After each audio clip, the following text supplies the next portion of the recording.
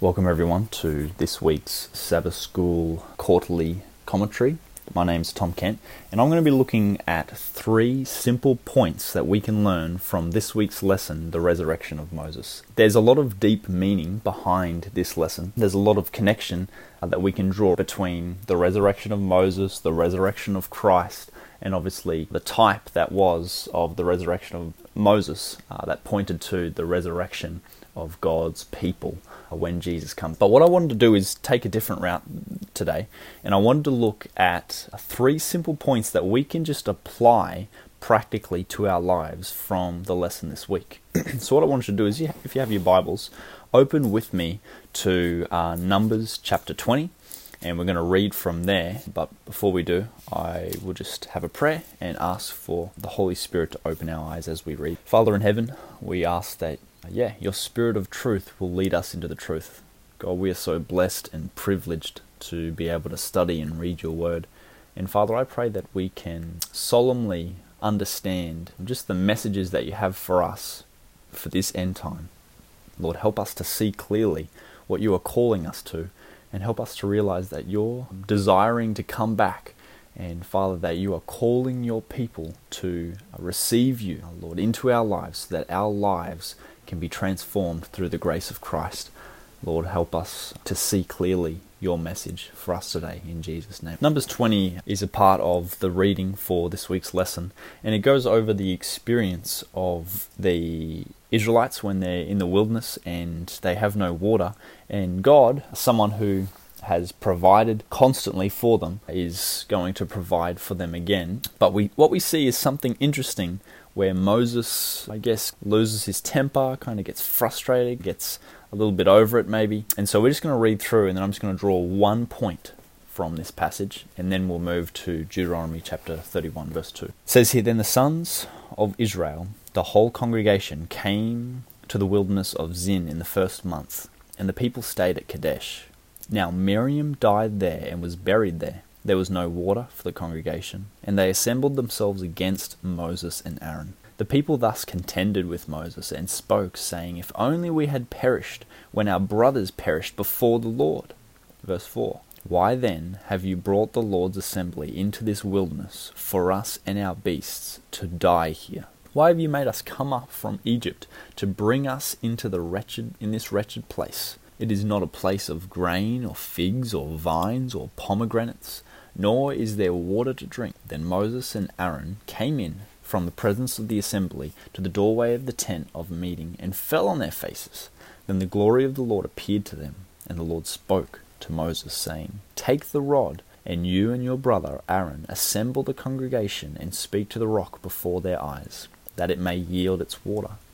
You shall thus bring forth water for them out of the rock, and let the congregation and their beasts drink." So Moses took the rod from before the Lord, just as he had commanded him. And Moses and Aaron gathered the assembly before the rock, and he said to them, "Listen now, you rebels, shall we bring forth water for you out of this rock?" Then Moses lifted up his hand and struck the rock twice with his rod, and water came forth abundantly, and the congregation and their beasts drank. But the Lord said to Moses and Aaron, "Because you have not believed me to treat me as holy in the sight of the sons of Israel, therefore you shall not bring the assembly into the land which I have given them." Those were the waters of Meribah, because the sons of Israel contended with the Lord, and he proved himself holy among them. Interesting. When you read this through, there's many different points that we can draw out, but I'm trying to keep this simple and clear. First of all, something that really stands out to me is God's mercy and grace towards the Israelites. He wants to show them something miraculous. He wants to show them his power. He wants Moses to speak to this rock so that it'll yield its water. And just imagine the kind of influence, the kind of power that would have amongst the Israelites as it has been before. But what we see here is something interesting with Moses. Does Moses do as the Lord says? No, he doesn't. And the rebuke that the Lord gives to Moses is interesting. He says in verse 12, "But the Lord said to Moses and Aaron, because you have not believed me to treat me as holy in the sight of the sons of Israel." something that I find really interesting about this text, and the simple point that I want to focus on for this passage is this. If we truly believe God, and if we truly treat Him as holy in our lives, then we will be careful to do the things which He says. Simple point. Even though it's simple though, can you agree with me that maybe this is something that we can apply to our lives? I know for myself, I need to be more careful to do what the Lord says, to follow Him. If I, as a Christian, am claiming to love the Lord with all my heart, with all my soul, with all my strength, if I'm claiming to treat God as someone who is holy, then should my life testify of that by being careful to observe what God has called me to through His Word? And that goes for all of us who are listening right now, right? Everyone, all Christians. If we are claiming the name of the Lord, then what we are doing also is representing Him to the world around us. And how do we represent Him? By being careful to be obedient. Some people don't like the idea of obedience. But if we really study Scripture, what we find is that obedience to God is actually what He created and designed us for, so that we can experience what it really means to live the life that He has called us to live. The abundant life is an abundant life of obedience. This is a side point, but if you look into the Thoughts from the Mount of Blessings, a beautiful book by Ellen White, and I can't remember the exact page, but I remember the heading. Ellen White goes through the Sermon on the Mount, and specifically, if you find the place where it talks about the Lord, inside the Lord's Prayer, one of the headings in the book Thoughts from the Mount of Blessing is, as it is in heaven, as it is in heaven. And under this heading, Ellen White goes into detail to talk about when the rebellion broke out of Satan in heaven, and that he had broken the law of God. This is crazy. You have to look it up and find it to see the exact wording. But this is the basic. She says that the idea that there was a law came to the angels as something unthought of. In other words, what she's saying is that the angels were living in obedience to the law and experiencing true joy and goodness and just the best life that you can experience. But when they heard that Satan had broken the law, they didn't even realize that there was a law, because law-keeping, obedience, was so natural in their lives. And that's what God is wanting to reproduce in us through His Holy Spirit, where law-keeping becomes a natural desire of a new heart with His law written on it. So friends, the first point that I want to focus on here in Numbers chapter 20 is this. Do you really love the Lord? Are you really treating Him as holy? And if you are, then you will be careful to obey Him. You will be careful to do the things which He says. Deuteronomy chapter 31 and verse 2. A simple verse which is a part of the lesson's reading, but something that really was pointed to me as I was studying this, and I thought to myself, man, this is a needed point. Deuteronomy chapter 31 and verse 2, it says, "And he said to them, I am 120 years old today. I am no longer able to come and go. And the Lord has said to me, you shall not cross this Jordan." Moses understood that what he did was wrong. Moses understood that he wasn't careful to do what God was calling him to do. Moses understood that there was consequences to that as well. There are consequences to sin. And Moses understood that God was chastening him, and this was a consequence of his doing. But what I find interesting is this. Moses doesn't try and hide it. Moses doesn't try and push it under the bed. Moses doesn't try and, for the sake of his reputation among the people, try and think that what he did was right. What he's doing here is literally, in his last counsel, he's saying to the people, what I did was wrong, and God has chastened me because of it. And the consequences is that I won't be able to go in and see this land that God has promised us.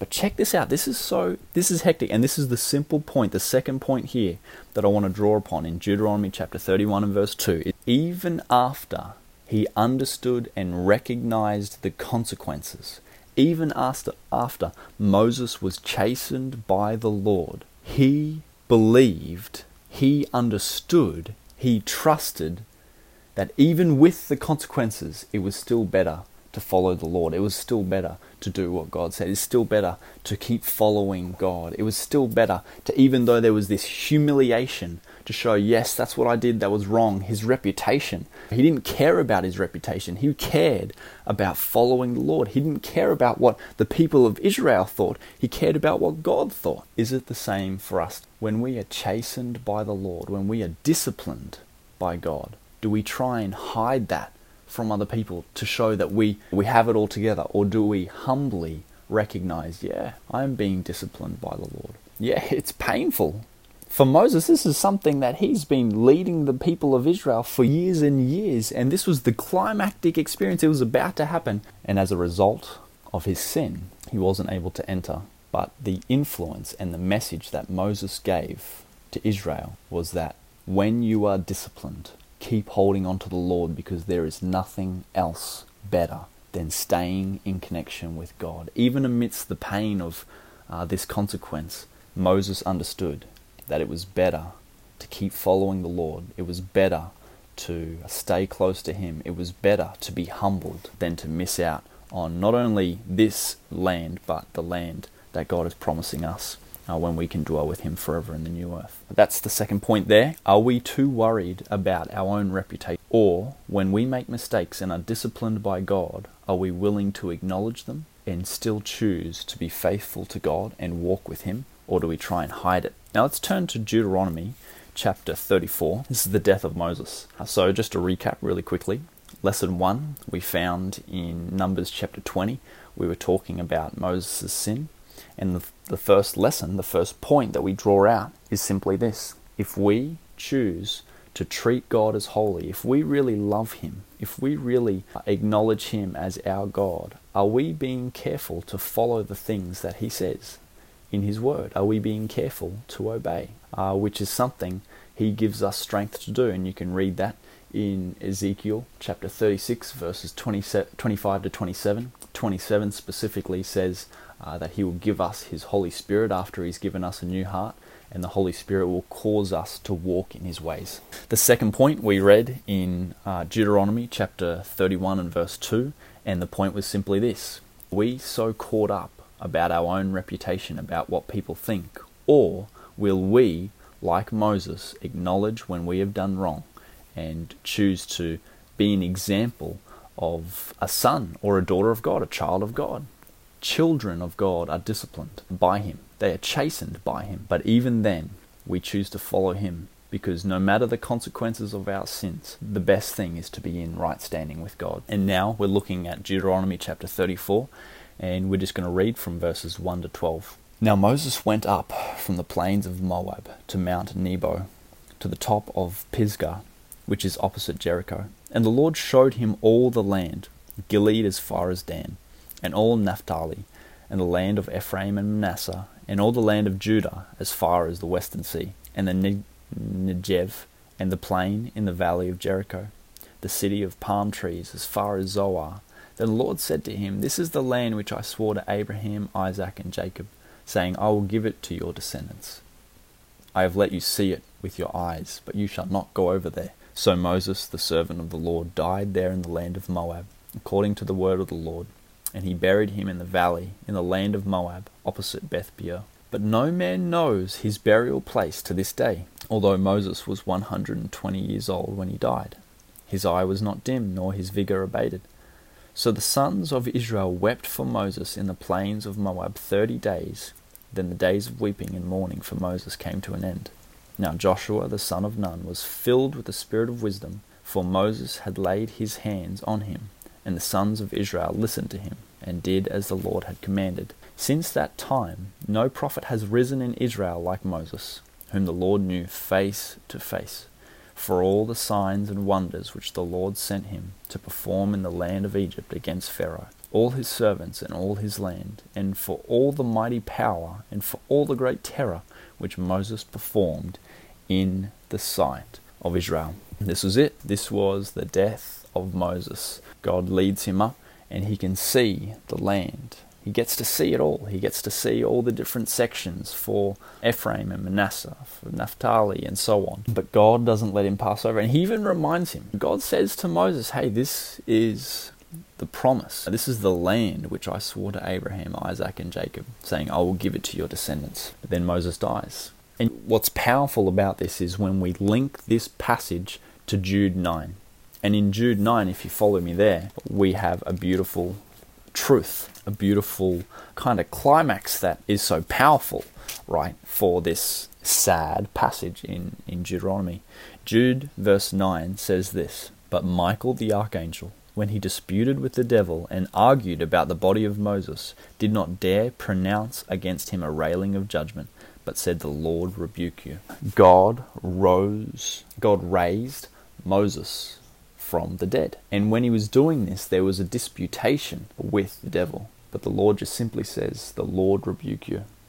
And Moses, even though he wasn't able to enter into the promised land, he was able to enter into the true promised land. He went to heaven, he was resurrected, and he is now currently in heaven. This is pretty powerful. This is pretty a hectic kind of way to finish off the lesson, but it's a powerful reminder. And this is the last point that I want to draw out, and it's out of Deuteronomy chapter 34. The promises that God gives us for today on this earth, they're beautiful, they're amazing. So often in my own life, I've experienced answers to prayer where God has shown himself faithful to me, and there has been beautiful things that come as a result. And they're beautiful. They're things that are amazing, and it makes life on this earth a blessing. But the greater blessing for Moses, which he experienced, which he probably didn't even realize he was going to experience, we don't know that, but I assume that he didn't even realize, was that he would be resurrected and he would be spending the rest of this time, even now as we are alive here today, in the presence of God. The promises and the blessings on this earth are nice and they're good, but they're nothing in comparison to the things of heaven. Now, the point that I want to draw out of Deuteronomy chapter 34 is this. Where are you looking? Where are you looking? It's not a bad thing that they were going into this promised land. It was a promise of God. This is what God had promised to Abraham, Isaac, and Jacob. This was the fulfillment of the promise. It was beautiful. It was powerful. This land was going to be lush, filled with, overflowing with milk and honey. It was a joy. But you know what we find if we continue reading through Scripture? This blessing became a curse. Why? If you read Judges chapter 1 and 2, what you find is because of compromise, these Israelites that went into this land ended up forgetting God and worshipping other idols in the land where they were promised, where the blessings were. But if they had taken their eyes off the things of this earth, even the blessings that God had provided, and kept their eyes and their focus fixed on Christ and fixed on their connection with Him, the blessings on earth would have been more fruitful, would have been more joyful. And so this is the point, because I think this is so important, especially for the time that we're living in, especially in the context of the Laodicean church. Now, for those of you who don't know, the Laodicean church is the seventh church mentioned in Revelation chapters 2 and 3. Laodicea is a description of God's end-time people. And now, if I'm just saying that, just thinking about that, you would think to yourself, wow, I wonder, it must be a pretty good description, right? The people who are waiting for Christ's return. I'm sure that this church is vigorously studying their Bible. I'm sure that this church is prayerfully considering the Scriptures and prayerfully seeking the Lord day and night. Oh man, surely this church is prepared for Christ to come again. But what does Scripture say in Revelation chapter 3 verses 14 to 22? The Scriptures tell us that this church is in a state where God is ready to vomit it out of His mouth. It's neither cold nor hot. It's lukewarm, half-hearted. It's wretched, miserable, poor, blind, and naked. They haven't experienced a true and deep experience with God that prepares them to be ready for Christ's coming. Christ is knocking on the door, it says in Revelation 3 verse 20, I believe. He's knocking and He's calling. He's saying, repent. Be zealous, therefore, and repent. As many as I love, I rebuke and chasten. Be zealous, therefore, and repent. It's a message of repentance to God's church. And what a rebuke that is to us today. God's message for us, for you and for me, is repent. Why? Because we're double-minded. We have half our heart here and half our heart with Christ. But that's not how it works. Christ needs our whole heart. Christ needs our full devotion. Friends, where are you looking? Are you looking on the things down here below? Are you looking on, maybe they were the blessings that God has given to you in your life, but are you taking those blessings and mixing them up on the priority list? Sometimes we take the blessings that God has given us and we put them as the first priority, when really God needs to be our first priority. Seeking Him, studying His words, committing it to scripture, to memory, obeying it, meditating on the Lord day and night, walking with Christ day by day. That's our first priority. But oftentimes we put other things in that first priority slot. And to our destruction it will be. Where are you looking? The Bible says, and I'll finish on this, if you turn with me to Luke chapter 12, I believe, there's a rebuke. And it's something that links straight into the Laodicean church. Luke chapter 12, I believe. Luke chapter 12, and we're looking at verse 16. Now, this is a parable that Christ told, and I'm sure many of you will be aware of it. It says in Luke chapter 12, verse 16, and He told them a parable, saying, the land of a rich man was very productive. And he began reasoning to himself, saying, what shall I do, since I have no place to store my crops? Then he said, this is what I will do. I will tear down my barns and build larger ones, and there I will store all my grain and my goods. And I will say to my soul, you have many goods laid up for many years to come. Take your ease, eat, drink, and be merry. But God said to him, you fool, this very night your soul is required of you. And now who will own what you have prepared? So is the man who stores up treasure for himself and is not rich toward God. Friends, are we storing up treasures for ourselves? Are we looking on the things here on the earth, and are we trying to increase them and thinking to ourselves, man, this is great. Life is going good. You know what? I'm starting to increase more and more in my life. I need to build bigger barns. And that may be for things of produce. That may be for things of finances. It can be anything. You're increasing on this earth. And you're like, you know what? I just need to take my ease. I can eat, drink, and I can be merry. But God says to us, be aware, be warned. Because as it was with this man, God said, you fool, hey, this very night your soul is required of you. And now who will own what you have prepared? Friends, are we storing up treasure for ourselves? Are we keeping our eyes fixed on the things of this earth? Or are we rich toward God? A few verses down, he continues this thought. Christ continues this thought in verse 35. He says, be dressed in readiness and keep your lamps lit. Be like men who are waiting for their master when he returns from the wedding feast. And check this out. Think of the wording. Just take note of the wording here.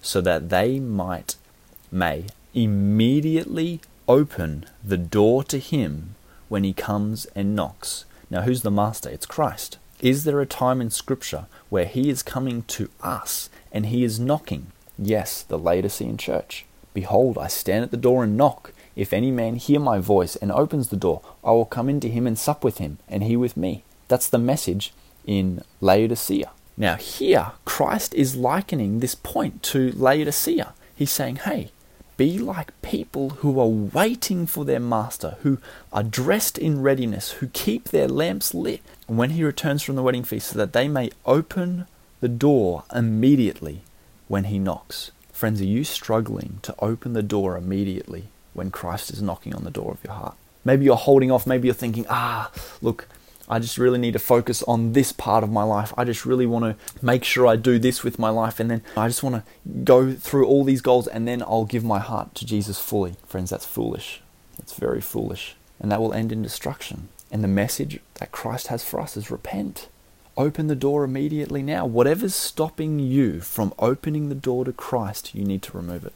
You need to repent of it. You need to turn away from it and come to Christ. Come to him broken as you are and fall at his feet with tears in your eyes and praise him for his goodness and his mercy and grace towards you. Just as this man was storing up goods here on earth because his focus was on the things below, he wasn't opening the door immediately when Christ was knocking on his heart. And the same will be for us if we follow in the footsteps here in this parable. For Moses, it was a terrible thing that he wasn't able to go into the wilderness.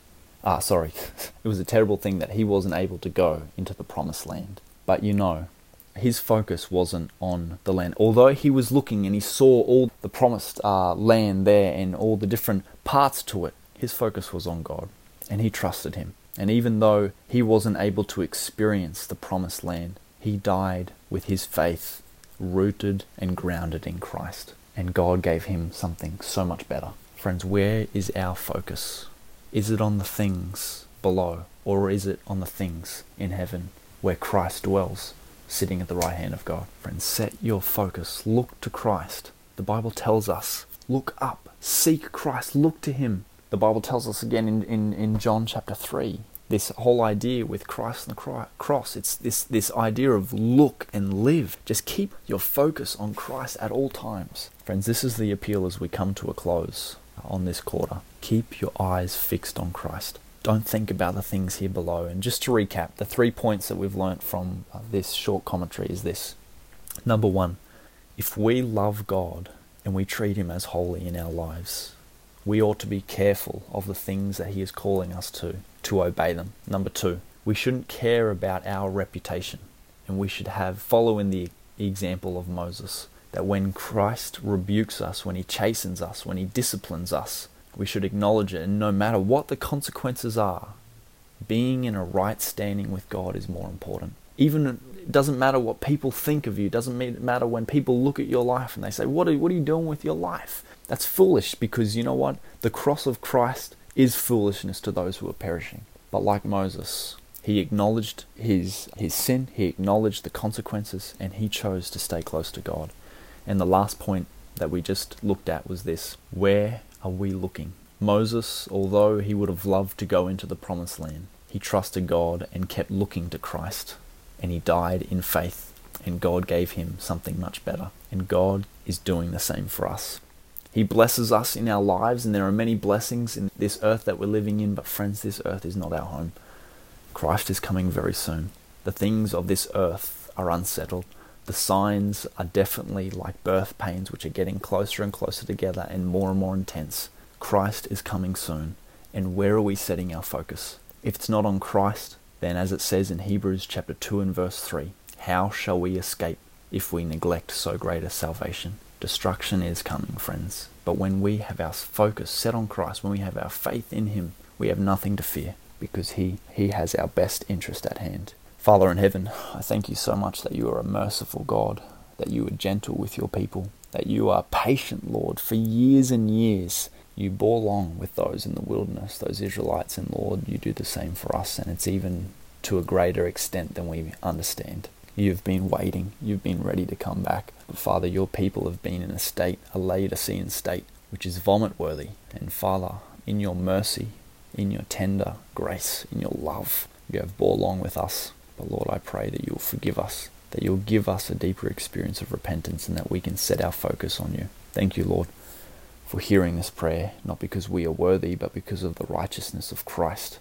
And Father, I just pray for all who are listening. Lord, give us the power, the strength to walk in your ways, to set you as the focus of our lives, and not to be cared about what anyone else thinks. We love you, Lord, and we pray this in Jesus' name, amen. Blessings, guys.